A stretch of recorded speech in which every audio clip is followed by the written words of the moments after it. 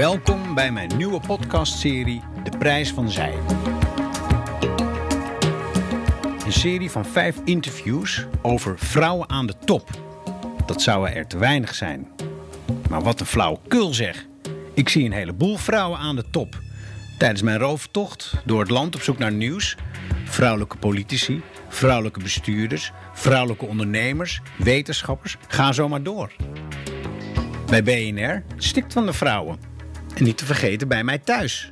Sinds kort woont daar de Amsterdamse wethouder onderwijs. Dus waar hebben we het over?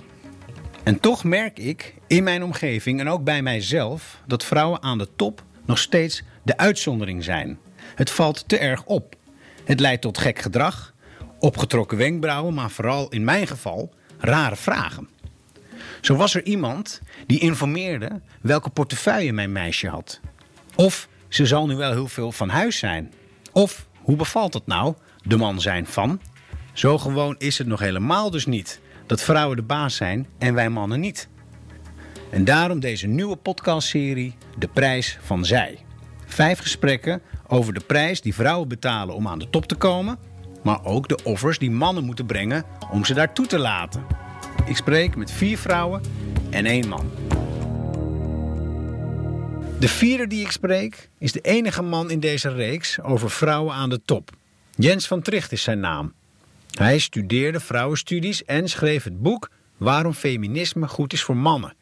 Ik spreek Jens hier op de redactie van BNR in Amsterdam. Laten we beginnen bij de vaststelling dat jij de eerste en de enige man bent in deze reeks interviews. Ja, heel bijzonder. Welkom. Wat maakt jou een man? Jezus, we gaan meteen diep in, hè? Is dat heel makkelijk of niet? Nee. Wat mijn man maakt is dat ik zo benoemd word. Dus ergens bij mijn geboorte hebben ze gezegd: goh, dit is een jongetje. En dan kom je in een mallenmolen die ertoe leidt dat je uiteindelijk als man gezien wordt. En dan ben je dat en daar hangt van alles aan vast. Is het niet veel simpeler? Ik zie jou en ik herken in jou een soortgenoot, zullen we maar zeggen. En dat is een man. En daarom zeg ik, je bent de eerste en de enige man in deze serie. Ja. Oké, je kunt je daar danig in vergissen. Als je denkt dat je een man ziet. En het hangt er ook heel erg vanaf wat je als man dan benoemt. Vergis ik me nu? Nee, helemaal niet. Maar laat ik het anders zeggen. Het is voor mij eigenlijk een politieke stellingname als ik zeg dat ik een man ben. Ik vind man niet een neutrale omschrijving van mij als persoon of van mij als mens. Maar het is een positionering in deze samenleving waar ik niet zelf voor gekozen heb. Waar ik het wel mee moet doen, waar ik me toe moet verhouden. Wat soms voordelen heeft, wat soms nadelen heeft. En waar ik me waarschijnlijk overmatig bewust van ben. Precies. Want alleen op dit antwoord geeft dat aan. Ja. 9 andere mannen zouden zeggen ja. En wat een rare vraag. Ja, zeker. Maar bij jou niet? Nee. Hoe is dat zo gekomen dat dit voor jou zo'n issue is? Jeetje, we hebben maar 22 minuten, toch? Dat is meer dan je normaal krijgt. Terugblikkend vallen er nog steeds kwartjes in mijn leven van hoe dit zo gekomen is. Dus jij zit daar met een mooie volle baard voor me. Dit is ongeveer alle baardgroei die ik heb. Hoe lang ik het ook laat groeien. Ik bedoel, het wordt nog wel eens een centimeter langer. En om het er dan een beetje fatsoenlijk uit te laten zien. Een aandoenlijk klein... Maar weet je, dus ik ben geen man met volle baard. Voor een heleboel mannen is dat bijna een soort criterium. Überhaupt lichaamsbeharing. Ben ik niet heel rijk mee gezegend. Dat is een van de dingen waar ik terugkijkend van kan denken. Dat heeft mijn leven en mijn man zijn beïnvloed. Interessant. Of de manier waarop ik gezien Je haardracht is langer? Ook dat, maar dat is natuurlijk ook. Het is nu voor mijn doen ook nog kort. Nee, ik heb het kaal gehad en ik heb het tot over mijn schouders gehad. En is dat voor jou ook al spelen met mannelijkheid? Nou, weet je, misschien is dat het wel. Man zijn is niet zomaar iets.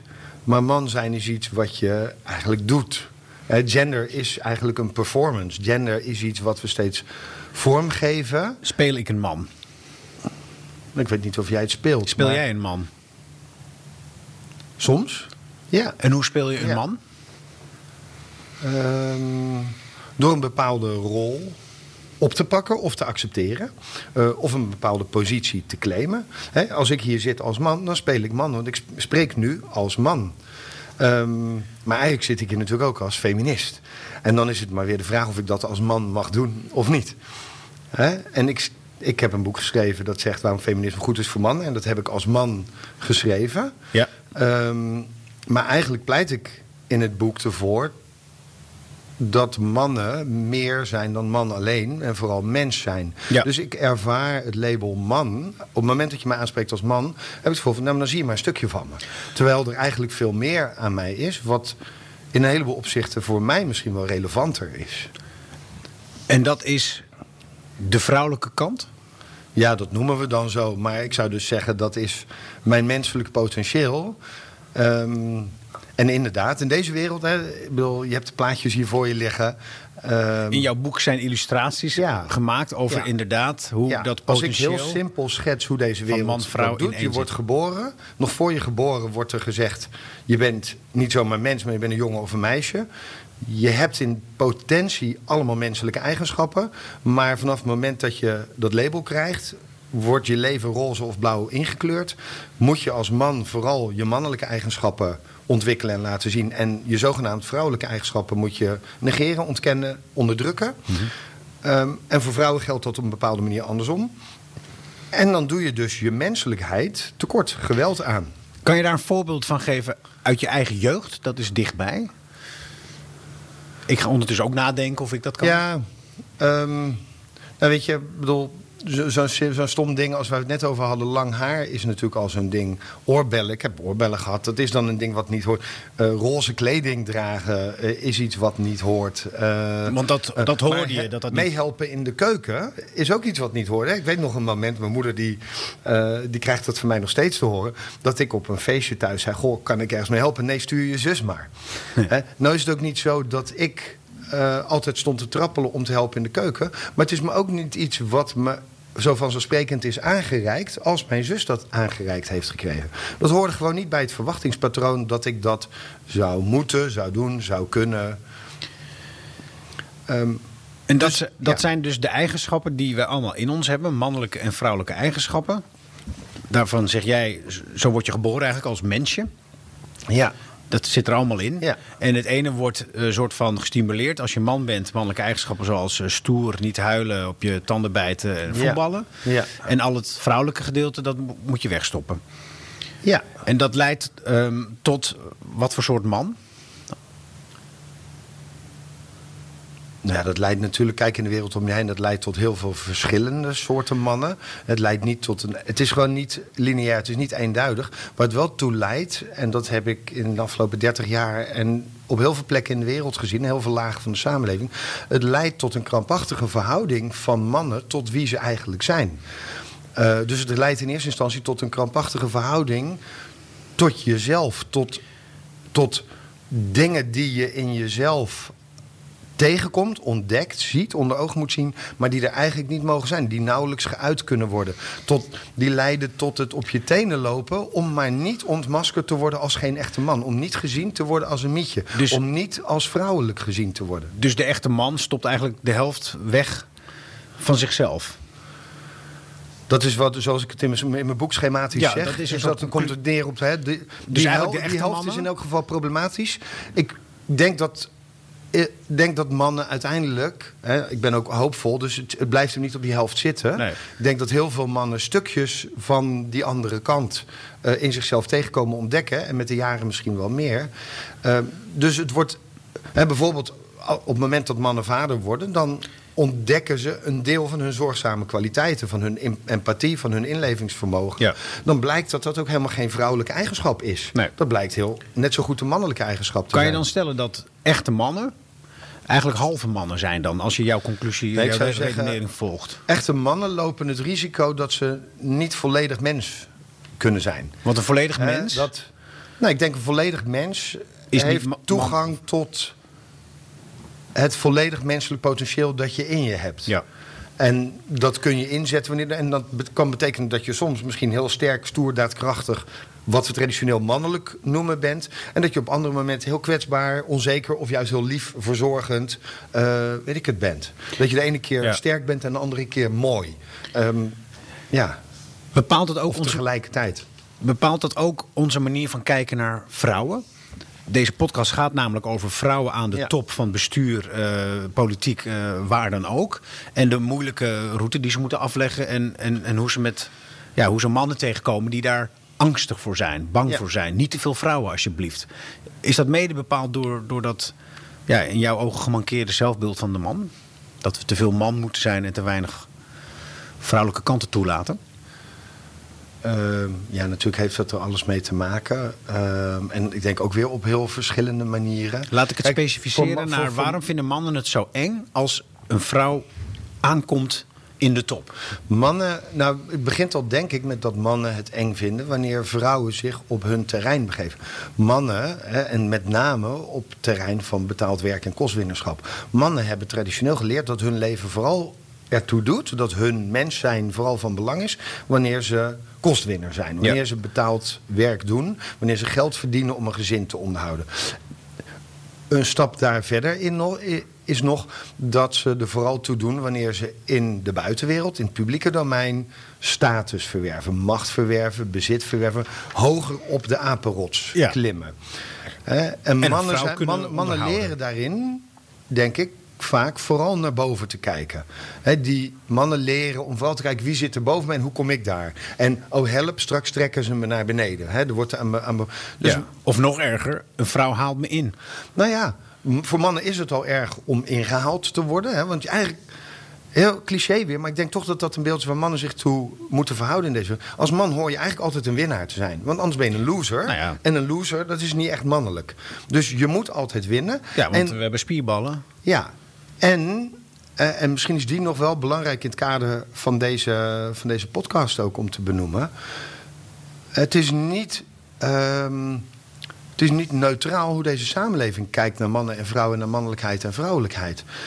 Eigenlijk leven we nog steeds in een samenleving die wat vrouwen doen en zijn, en wat met vrouwen en vrouwelijkheid geassocieerd wordt, veel lager waarderen dan wat met mannen en mannelijkheid geassocieerd wordt. Dus mannen leren, je moet vooral wegblijven bij vrouwen en vrouwelijkheid in jezelf. Je mag misschien wel op vrouwen vallen, je mag misschien wel dochter, maar je moet niet gezien worden als vrouwelijk, want dat is eigenlijk minder waardig. Zeker, degradatie bijna, toch? Mannen die onbetaalde zorg verrichten of in zorgberoepen werken, die doen eigenlijk een stap omlaag op de maatschappelijke ladder. Vrouwen die traditioneel mannelijke rollen gaan vervullen, doen een stap omhoog. Die gaan daarmee dus ook de concurrentie aan met mannen die dan niet alleen van mannen concurrentie te verwachten hebben, maar ook van vrouwen. Maar dat terwijl is ze juist geleerd hebben dat die vrouwen eigenlijk onder hun op de maatschappelijke ladder zouden moeten staan. Maar dat is dus dubbel zo angstig. Ja, dat denk ik. Ja, dat is in elk geval extra angstig. Ja. Weet je, dubbel, dat klinkt zo alsof het precies 2 keer is. Maar het is in elk geval extra angstig. Ja, denk ik wel. Ja. Nu is het zo dat ik word omringd door vrouwen die hoge posities hebben. Hier bij BNR al. Geen probleem. Leidinggevende vrouw. Ik kom ook steeds gelukkig als ik interviews doe steeds meer vrouwen tegen. Burgemeesters, noem het allemaal maar op. Wethouders. En mijn eigen vrouw is nota bene dus nu een van zo'n topvrouw geworden. Ja, laten we het gewoon maar zeggen als je het even hiërarchisch bekijkt. Zij is wethouder geworden. In een overigens overwegend vrouwelijk college. En wat gebeurt mij? Daarom vond ik jouw boek ook wel interessant. Ik word dus nu anders benaderd door mannen vooral. Want die zeggen, ze zal wel weinig thuis zijn. Waarmee volgens mij wordt gesuggereerd dat ik nu aardappels sta te schillen of zo. Of te koken. Of in ieder geval misschien de taai moet halen dan. Het is wel Amsterdam. Maar dat had ik daarvoor niet. Terwijl ze net zo hard werkte en nog steeds zo weinig thuis was. En ze is de kostwinner. Ja. Waar ben ik... Wat gebeurt er met mij, zullen we maar zeggen? Jij hebt ervoor doorgeleerd. Die vraag die leg ik graag bij jou. Wat gebeurt er? Ik kan er wel iets, maar jij hebt daarvoor doorgestudeerd. Mij frappeert het. Het beledigt me ook wel een beetje. Maar ik vind het vooral vrij... ik vind het nogal apart dat ze dingen niet zagen en nu wel of zo. Ja, dus dat is eigenlijk opvallend. Dat ze eerst niet zagen... ik wil ze niks verwijten. Wat je vrouw al deed. Ik wil ze niks verwijten, want ook vrouwen doen het trouwens. Echt, iedereen benadert me eigenlijk en zegt eigenlijk steeds hetzelfde soort grapje. Je zal er wel niet meer zien. Of ze is weg de hele tijd. Ja. Ja, en dat was ze daarvoor ook al. Zeker. Er is geen zak veranderd. Sterker nog, ze is vaker thuis dan ooit. Omdat ze nu eindelijk een secretaresse heeft. Ah ja, kijk. Nou, een vrouw. Ja. Ja, ik vind het leuk, want dit is heel verwarrend allemaal. Maar kan jij met jouw visie daar... wat gebeurt er? Nou, ik vind het altijd moeilijk om iets te zeggen over wat anderen doen in algemene en waarom. Zin. Kijk, Ik ben dit dus past zo'n man. niet in het traditionele schema natuurlijk. Hè. We leven in een samenleving. Nederland is een samenleving met een heel sterke kostwinnaarscultuur. En een huisvrouwencultuur. Nog steeds? Dat heeft ze een beetje doorontwikkeld naar wat ze nu een anderhalfverdienersmodel noemen. Maar eigenlijk is het standaardplaatje is toch... Kijk, mannen, als ze kinderen krijgen, gaan de mannen gemiddeld meer werken. In plaats van minder. Nog steeds is dat zo. Ook al nemen ze papa daarop. Maar eigenlijk gemiddeld genomen gaan ze meer werken. En het beeld is dat vrouwen, deels door zwangerschap en zorg voor kinderen, maar ook echt wel door die cultuur die dat moederschap zo hoog zet, dat vrouwen eerder in parttime blijven zitten. En ik weet niet of jij parttime werkt. Dus misschien zitten jullie wel gewoon in een tweeverdienersmodel. Ik werk 4 dagen en zij ook zoiets. Ja, of toch met vaker. Maar... Ja, kijk, het is een doorbreking van het standaard traditionele plaatje. Misschien was hij de eerste ook, maar is het nu een publiekelijke positie? Klopt. Dat kan ik me voorstellen dat sinds dat in de krant staat. Uitmaakt. Kijk, ik wil het eigenlijk anders benaderen. Ik denk voor jou, goh, wat fijn. Hè? Jij kunt in de luwte misschien wel een beetje in de schuil. Je doet bijna alsof aardappelschillen of detail halen iets minder waardig zou zijn. Hè? Om thuis te zorgen dat het fijn en gezellig en weet ik het is. Om de plek te zijn waar zij misschien wel bij thuis kan komen. Alsof dat minder waardig is. En dat is de manier waarop we traditioneel kijken naar de rol van vrouw in deze samenleving. En waar jij als man dus eigenlijk niet in thuis zou moeten horen. Of je niet in thuis zou moeten voelen. Nou ja. Ik denk dat het... ik vind eigenlijk dat we sowieso naar wat minder aandacht voor voltijdwerk zouden moeten. Joke Smit was een voorstander van een 25-urige werkweek. Zodat je alle andere belangrijke dingen in het leven ook genoeg tijd kan geven. Nou, dat lijkt mij een mooi streven. Ik zou willen in deze wereld dat mannen in elk geval dezelfde ruimte en vrijheid zouden hebben om voor parttime te kiezen als vrouwen die hebben. Oké, jij spreekt mij hier ook op aan van kijk anders naar je situatie en geniet er meer van. Dat ik dan die zorgfunctie meer thuis heb dan mijn vrouw, bijvoorbeeld. Wat overigens helemaal niet zo waar is, want het is behoorlijk misschien is dat wel niet zo. Nee, maar maar de je anderen zien zelf het die zo. aardappelschillen en die taai halen. Dat klopt, maar dat doe ik ook expres, omdat het me ergert dat er nu een soort beeld ontstaat dat ik dus nu meer thuis ben dan mijn vrouw en dat ik dan die zorgfunctie meer maar dat zou hebben. jou dus bijna minder man maken. Ja. Hè? Maar waarom dan? Nou, dat ergert me er dus dat beeld ontstaat. En dan ga ik meteen terug. En waarom ergert me dat dan? Ja. Want vind ik het dan ook minder waardig? En ik moet dus eerlijk bekennen dat ik wil geen voorvechter zijn. Ik wil niet zo'n man zijn die dus zegt, kijk, mij eens thuis zijn en mijn vrouw kostwinner zijn. Terwijl ik die rol krijg nu een beetje opgedrongen. Terwijl het is al sinds ik Marjolein ken, maar zeker de laatste 8 jaar, is het gewoon staande praktijk. Dat zij meer uren maakt, meer geld verdient, meer belangrijke beslissingen neemt, maatschappelijk dan ik. En vooral meer geld verdient. En ik heb daar nooit moeite mee gehad. Tot nu. Tot het moment dat ze in de krant komt en ik nu word geconfronteerd met eigenlijk mijn omgeving die, nou ja, een beetje naar mij kijkt. En hoe gaat het met hem? Trekt hij dit wel? Dat hij... Ja. En ik hoor je zeggen, je wil geen voorvechter zijn. Nee. Dus als het niet zo publiekelijk was dat jij erop aangesproken werd, dan zou je eigenlijk heel senang met deze situatie kunnen blijven voelen. Want die is eigenlijk alleen maar beter geworden dan die was. Ja, en dat hoor ik je zeggen. Ik was senang en ik ben behoorlijk senang, maar ik word er minder senang van. En nu word ik een beetje recalcitrant word ik ervan. Maar ja, ik denk, de situatie is, je bent de man van. Ja. Daar zit misschien een mooie oefening om daarmee te leren leven. Vervolgens is de vraag in hoeverre je dan de barricade op moet. Ik hoor alsof je de barricade opgeduwd wordt. Precies. Maar jouw boek heb ik gelezen. Jij bent best wel iemand die de barricade opgaat voor dit onderwerp. Jij noemt jezelf een feminist. Ja. En jij roept ook wel mannen op om iets te doen. Ja. Hoe kijk jij naar mijn situatie dus? Nou, ik vind hem interessant. En ik kan me voorstellen dat hij lastig is. En ik kan me voorstellen dat het irritant en ook leerzaam en ontluisterend kan zijn om alle reacties te krijgen. Dus ik denk dat je een heel interessant inkijkje krijgt in hoe deze wereld met dit soort dingen omgaat. Ja. Ik hoor dat het je ook een spiegel voorhoudt voor hoe je zelf eigenlijk hierin staat. Maar vind je niet ook, want ik heb jouw boek gelezen, dat ik die rol moet pakken? Want dat zeg jij ook. Mannen moeten die vrouwelijkheid, die zorgfuncties ook meer zich toe-eigenen, toch? Dat is een soort verantwoordelijkheid die wij hebben, wij mannen. Jawel, voor de emancipatie van de vrouw. Kijk, Ik zou je van harte verwelkomen op de barricade. En als voorvechter. Ja. En in zekere zin, ik wil wel zeggen, ik wil het niet zijn, maar je maakt deze podcast niet voor niks. Precies. Dus je bent dat natuurlijk ook op jouw manier. En ik denk dat dat heel belangrijk is. Ja. Ik wil heel graag mannen inspireren om in beweging te komen, om hier een rol in te spelen. Maar ik kan niet bedenken welke rol dat voor jou moet zijn. Nee.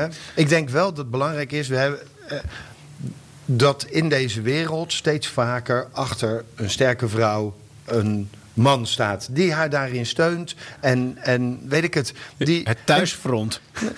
Ja, maar het is grappig, want er zit alweer een soort klank in de manier waarop je dat zegt. Ja. Die eigenlijk problematisch is. Vind ik ook. Weet je, alsof dat thuisfront minder waardig is.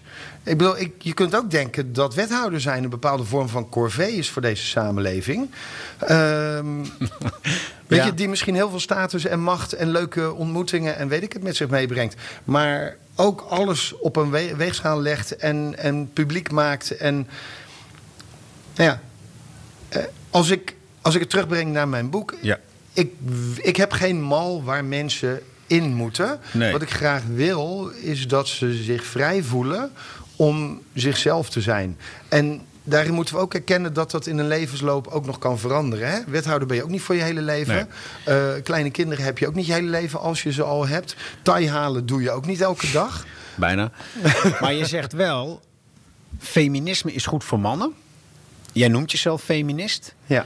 En dat jou dat vollediger maakt als mens.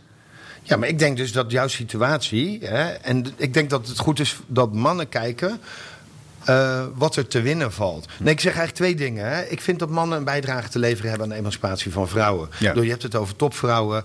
We blijven ernstig achter in deze wereld, in Nederland, met gelijkheid van vrouwen op de arbeidsmarkt, Ja. aan de top, in gelijke betaling, et cetera. Ik wil de daaraan keerzijde meewerken. daarvan, ja, nou, dat doe je volgens mij al, Ja. op jouw manier. En de keerzijde? Nou, de keerzijde daarvan is dat we ook achterblijven met de rol van mannen thuis, in het huishouden, in zorg voor kinderen, in emotional labor, zoals dat zo mooi heet. Ja. Hè, in die traditioneel vrouwelijke rol. Want die wordt maatschappelijk nog steeds minder gewaardeerd. Ja, en dat moeten wij dan eigenlijk meer accepteren. Dat je je dus niet een soort trut voelt. Nou ja, of als je dat wel voelt, ga dat maar eens voelen dan.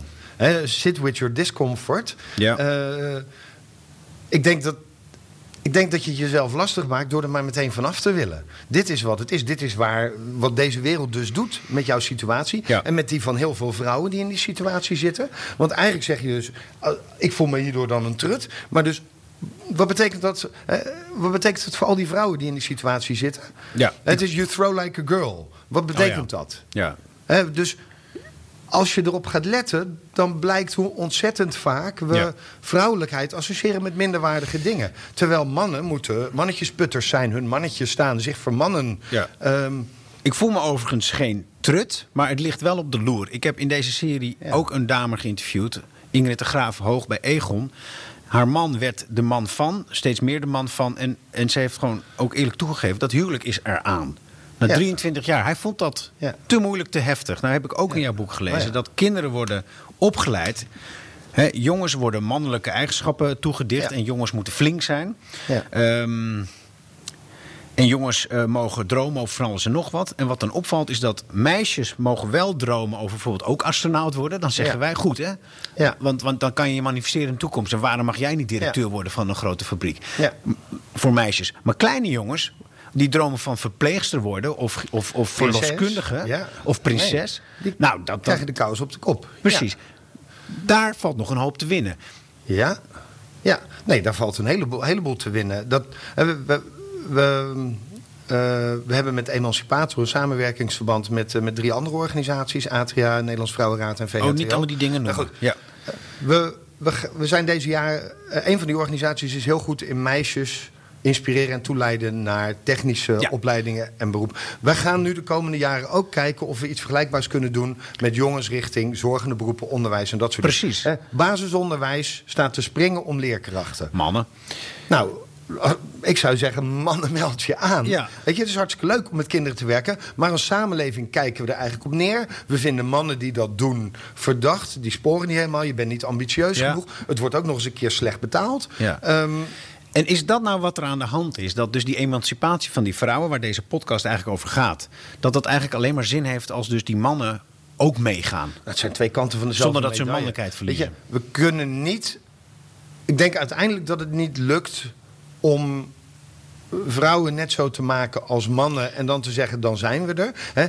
Internationaal, ik weet nou niet van wie de spreuk is, het staat in mijn boek, maar we're fixing women. Hè? We proberen vrouwen te repareren in plaats van dat we het systeem aanpassen. Yes. Of anders gezegd, quote die ik ook heb aangehaald, we moeten niet streven naar een andere rolverdeling in hetzelfde slechte script. We moeten het script herschrijven. Ja. Dus net zoals we witheid niet als norm kunnen houden, want mensen van kleur die worden nooit wit. Zo kunnen we mannelijkheid niet alleen als norm houden, want vrouwen worden nooit man. Nee. Dus we zullen kritisch moeten kijken En naar mannen de manier worden nooit waarop het vrouw. spel gespeeld wordt. En mannen worden nooit vrouw.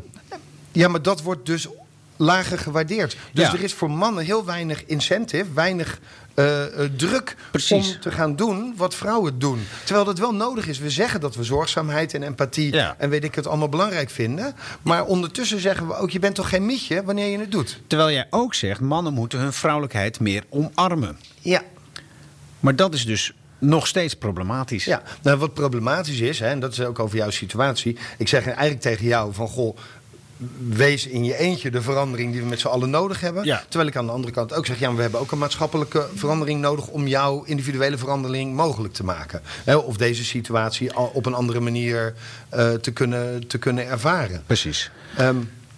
Ja, er is geen quick fix. Dat is, Nee. We zullen dus op allebei die niveaus, het persoonlijke, het politiek, we zullen op allebei die niveaus moeten werken.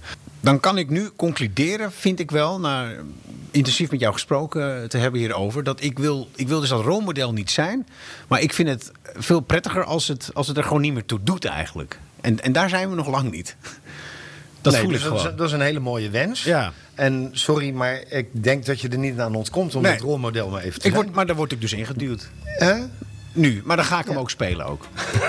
Ja, toch? Een goede rol moet je spelen. Lijkt toch? me hartstikke goed. Dankjewel. Daar praat ik graag nog met je over verder. Ja, toch? Ja hoor. Dankjewel. Dit was Jens van Tricht. Podcast nummer 5, de laatste in deze serie, is weer met een vrouw. Niet zomaar een vrouw ditmaal, maar mijn eigen vrouw. Wethouder onderwijs in Amsterdam, Marjolein Moorman. Je kunt alle afleveringen luisteren op bnr.nl/de prijs van zij.